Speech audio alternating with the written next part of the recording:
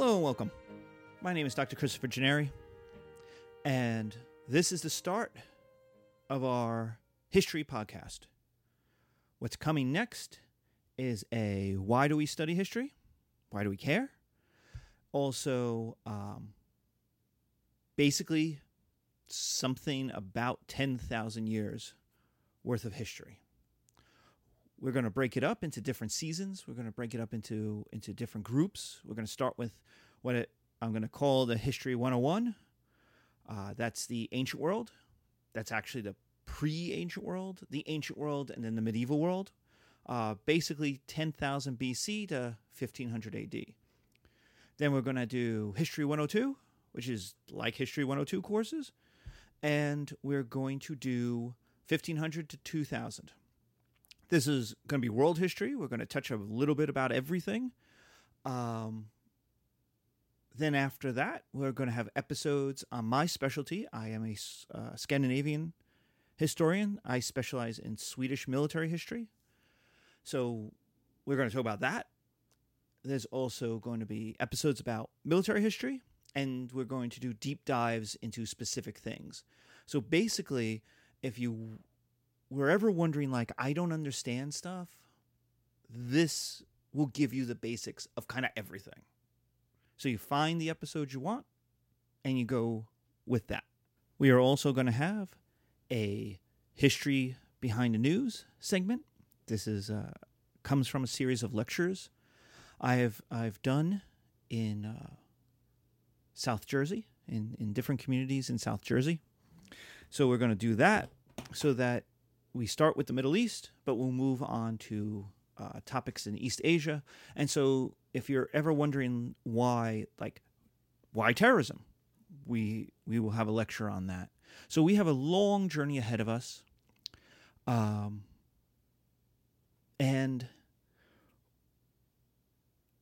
you don't have to listen to everything. You could pick and choose. We're going to plop everything up. It's going to be awesome. We're going to tell it like it is. So there will be times you'll listen to it and go, wait, that's not, wait, It's okay. I am not here to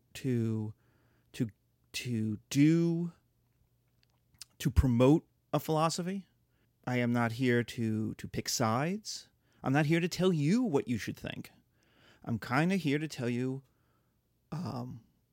what happened and what is our best interpretations. And when things are controversial, to discuss those different parts, especially as we hit the History 102 stuff, that there are different interpretations. And I'll tell you flat out where I am. But I'll also say, look, this is the other interpretation. And sometimes my interpretation is the minority belief, and sometimes it's the majority belief. But I'm not here to promote some kind of grand theory of the universe. I'm here to say this is what happened, and this is what we think is why. And we'll get into that in a moment, because that's the question. The why is the real question. So why history? And whenever I start with students, I always get why am I here? My math colleagues, they get, when will I ever use this? I get the, why are we here? And I get the, I hate history. I hate it. I hate history. And I say, no, you don't. You don't hate history. What you had in high school wasn't history. What you hate is memorization. That's what you hate. You hate names and dates. Names and dates aren't history. History is called history. It's not called names and dates. It's not names and dates class. And yet, what names and dates do is it's a crutch. It's a shortcut. You can't blame teachers for it. It's the path of least resistance. We live in an age where multiple choice assessment is the norm, especially at the high school level. And we've gotten even more than when I was in school. It's even more. So teachers just don't have the time, first of all. The second is they are increasingly beholden to data. And data is easy on a multiple choice test. You can know how many people got question 5 wrong. You can know how many answered C on question 5. You can break it down within a minute and see all of that data. Essays, you can't. Essays take hours, tens of hours. If I gave multiple choice tests, I would have them back the next class. My essays take a week to 2 weeks to get back. So it's a shortcut for teachers who have to give multiple choice assessment. They have too much stuff going on, both within the school and within their own lives. The second thing is it's less pain in the butt for teachers to grade. It's easy. You just send it through. 20 seconds later, boom, I've got 100 people, done, moving on. The third is it's an easy grade for smarty pants students. For people who are good at going in 1492, Columbus sailed the ocean blue, boom, it's easy. You don't even have to know the material because there's plenty of shortcuts. There's plenty of mnemonics. Like, what's the river in Egypt? You don't know. You don't have to know what the river in Egypt is. You just have to know it starts with an N, the Nile. And back in the day, people would be like, oh, your test is so hard. Why? Why would they say my test is so hard? When I did give multiple choice tests at when I first started teaching at other colleges. Why? Well, because I knew that's how they studied. And so what would I do? I give them 4 answers where at least 2, 3, or even all 4 start with an N. The Nile, the Niger, the Nacogdoches. And then they're all like, but I knew it was an N, and now they don't know which N it is. And so it's a shortcut for students. They fill in the thing. I remember one time we had tests, final exams that took 3 hours. And we had a multiple choice history test. I finished it within 12 minutes. It was 50 questions. Finished it within 12 minutes. Easily 12 minutes. And then I had to sit there. Got a 99 on the test, but it didn't really ask me anything. It just asked names and dates. All right, well, that was easy to study for. But that's not history. The third thing is names and dates get you less complaints from parents. Since the student gets a better grade, the parent looks at the grade and goes, you're doing great. And so here's the result. When did Columbus sail the ocean blue? 1492, 1492. How do you know that? Because there's a song that says 1492. Now think about what you're not getting. What you don't get. So you got 1492. Great. What you didn't get is an explanation of the political and economic situation that propelled the Iberian world into exploring routes to India and China using both the southerly and westerly routes. Why does Columbus sail west and not south? And what political, social, demographic, and economic ramifications did those explorations have on Africa, on India, on China, and Mesoamerican civilizations, much less on Europe? No, you didn't get any of that. You got 1492. And yet, the second thing is what history is. It's all the stuff that happens and why it happens and how it happens and what's the effect of it happening. You are history. Sitting here, listening to this, in this moment in time, looking the way you do, thinking the thoughts you do, feeling the feels that you do, is history. Because all of those things can be different, would be different, if not for accidents of time, place, events, if not for giant changes in human activity. Why am I an American? Why did my ancestors not stay in Ireland, Germany, Hungary, Italy? Why? That's history. I am history. I am a snowflake in history. I am a piece of grain on the winds of history. Because for me to exist, not only Did my ancestors from Ireland, Germany, Hungary, and Italy, and other places all have to come to the United States? They then all had to live in a place where not only did they mix, but it was okay for them to marry each other. And it was socially acceptable for them to have children and for those children to be in society, in school, in college, in all of these places. That's history. History is not his story, though I will grant you there's a lot of men in it.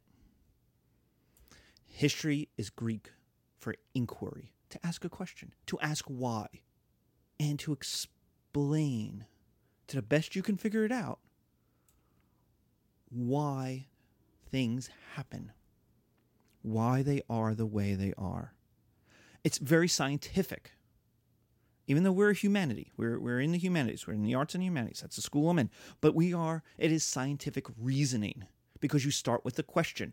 Herodotus, H-E-R-O, hero, Herodotus, Herodotus, who is the father of history, or the grandfather of history, really.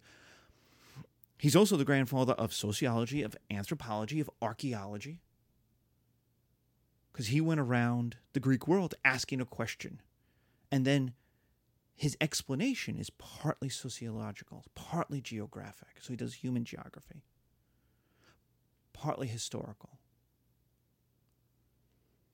So history is one of those mother topics from which other topics bleed out of. But Herodotus had a question. Why did the Greeks defeat the Persians? They shouldn't have. The Persians had the largest empire in the history of the world up to that point. They had a massive army. Their army was 20 times the size of the Greek army. Why do the Greeks win? They shouldn't. Everything says they shouldn't. And yet they do. And the answer he comes up with is the Greeks are free and the Persians are not.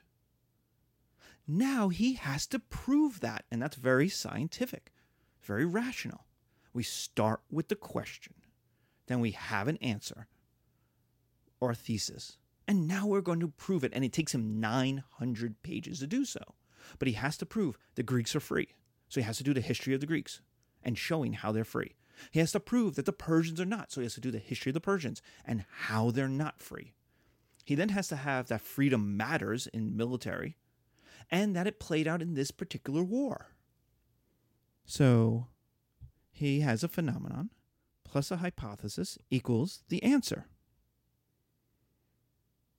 So why isn't history science?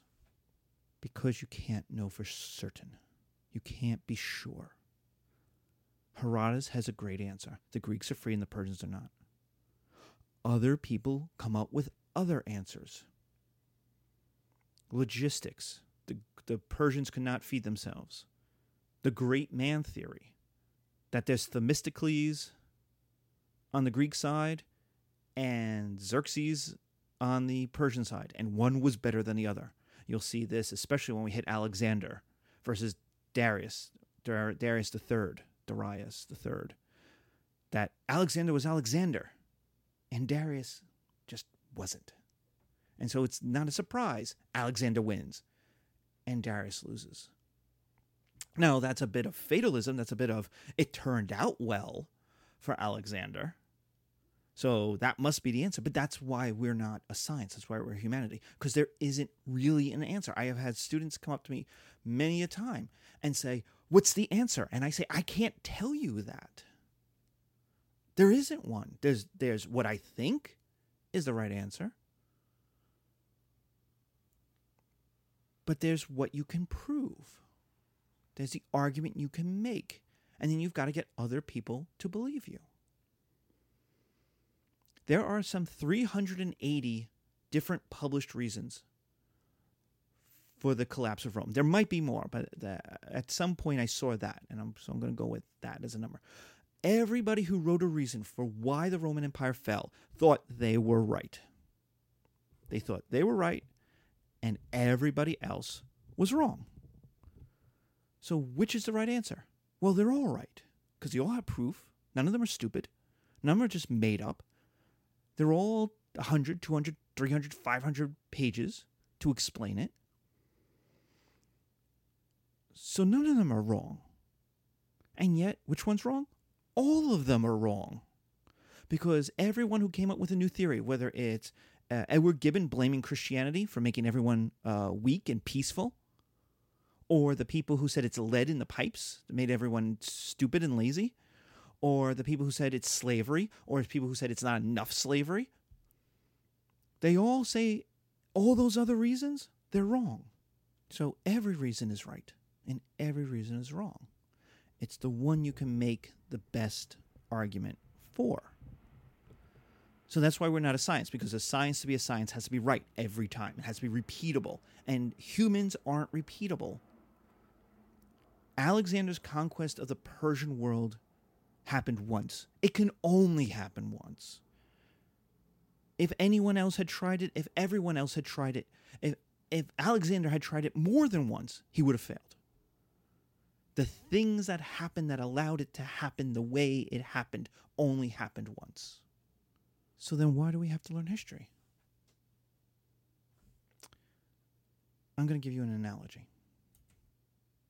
The Death Star. Star Wars, the Death Star. Star Wars, Episode 4, A New Hope, the Death Star. Giant planet, can blow up other planets. The Death Star. Science. Chemistry, physics. Science can tell you if you can build a Death Star. That's what it does. Economics, my friends in the economics departments, can tell you if you can afford one.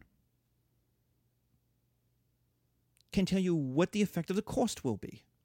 Philosophy can tell you if it's a good idea to build one, if it's a moral idea.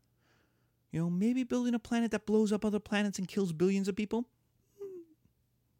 maybe not a good idea. That's philosophy. Public speaking can tell you how to persuade people to build one. Rhetoric. Follow you.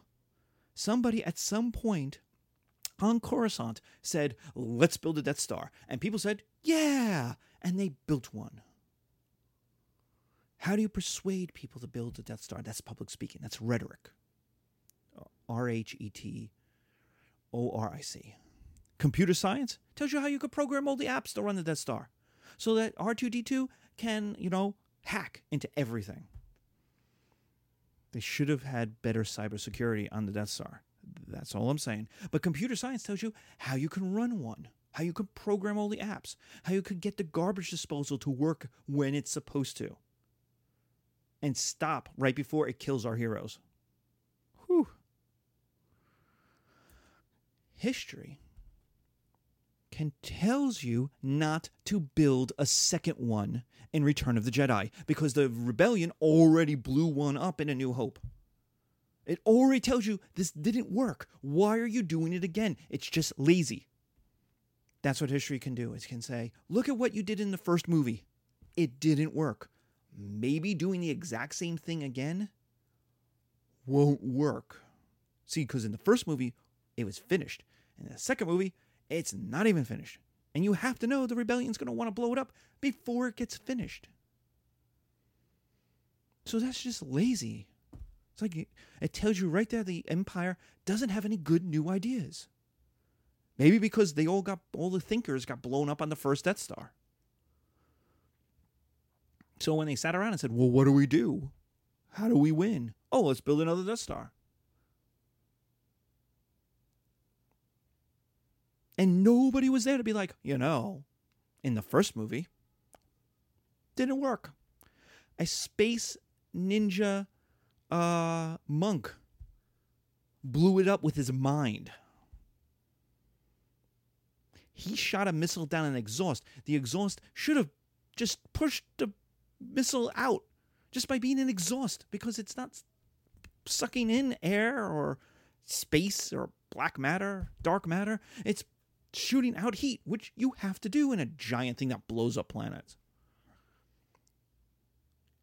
Nobody was there. And so what did they do? They built another Death Star, and then Lando Calrissian comes along and blows it up, while Leia and Han are getting all cutesy with the Care Bears. Nobody liked the Care Bears. which would tell us that when we finally meet Anakin Skywalker and he's a 10-year-old little Care Bear of a child, no one's going to like him, and nobody did, and that's history.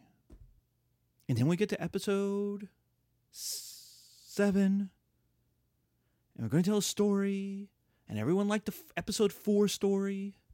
And so what are we going to do? We're going to tell episode 7 story. Turns out to look exactly like episode 4. Right down to the one celebrated super actor getting killed in the movie. Not quite at the end, but almost at the end. We're just going to make... And it worked. Did it work? It worked. It worked. I've seen all of the movies so far in the movie theaters, and people walked out of episode 1 shell-shocked. What did we just see? It couldn't have been that bad, could it? It was. They walk out of episode 7 and go, whoo, that was fun. That was good. Yeah, that didn't stink. See? History. Why we learn history? So that you don't make a crappy Star Wars movie and cost someone $100 million doing it. That's why. So why do we do history? Because it is one of the great analytical topics. We know what happens. We know what the result is. You want to get a job that's going to make you $100,000 a year? They are going to ask you what you think about something. That's what history does. It trains your brain to think about consequences, causes and effects, actions and ramifications, the simple and the complex interaction. Alexander invades the Persian Empire. So you get the simple, right? We have a Greek army invading another empire. But there's also the complex interaction. It is a Greek culture with Greek beliefs, Greek gods, Greek food, a Greek concept of democracy on the move through a Mesopotamian, ancient Mesopotamian civilization, which doesn't share any of these cultural conceits. Different food, different thought processes, different gods. It's different. And so you have the simple and you have the complex going on. We do inductive and deductive reasoning. We start with one big thing. We know this happened. We know Caesar is murdered. So let's break down. Let's break down all the reasons why he gets murdered. And then what does that mean? And we have deductive reasoning, where we take little pieces, A plus B plus C, and end up with the Roman Empire. Rome is surrounded. Rome is backward. Rome is poor. Rome is scared to death of its neighbors. And boom, what happens is it ends up creating an empire. It creates that empire to defend itself so it doesn't get conquered by anybody else, which means it starts as a paranoid state. So that anybody who comes along, whether or not they're a real threat to Rome, has to be crushed. Has to be defeated. And they will be. We do all of this. This is why we don't do multiple choice tests in my class, in history classes. We do essays because you have to explain your thinking, because history asks for that. The sciences get there, but you have to do a lot of memorization, a lot of anatomy. You have to know what the body parts are before you can start talking about what they do. We already know what happened. I know Columbus comes to America. So we start there. So now we have to talk about how and why and so what. And history is one of the best courses for that. There's an article that I have, which is called Forget Coding. Writing is a design unicorn skill. That what Silicon Valley needs is writers, thinkers, not coders. And here's the money quote. I can teach anyone to code. I can't teach them how to think about something. And I don't have the time to teach them how to express themselves about what they think. If you can think, you can learn anything. if you can express your ideas about something, if you can look at a cause and go, this is the effect, if you can look at an effect and say, this is probably the cause, that's what history teaches. That's why we're here. That's why everyone learns it. We are the great playground subject because we know how it turns out.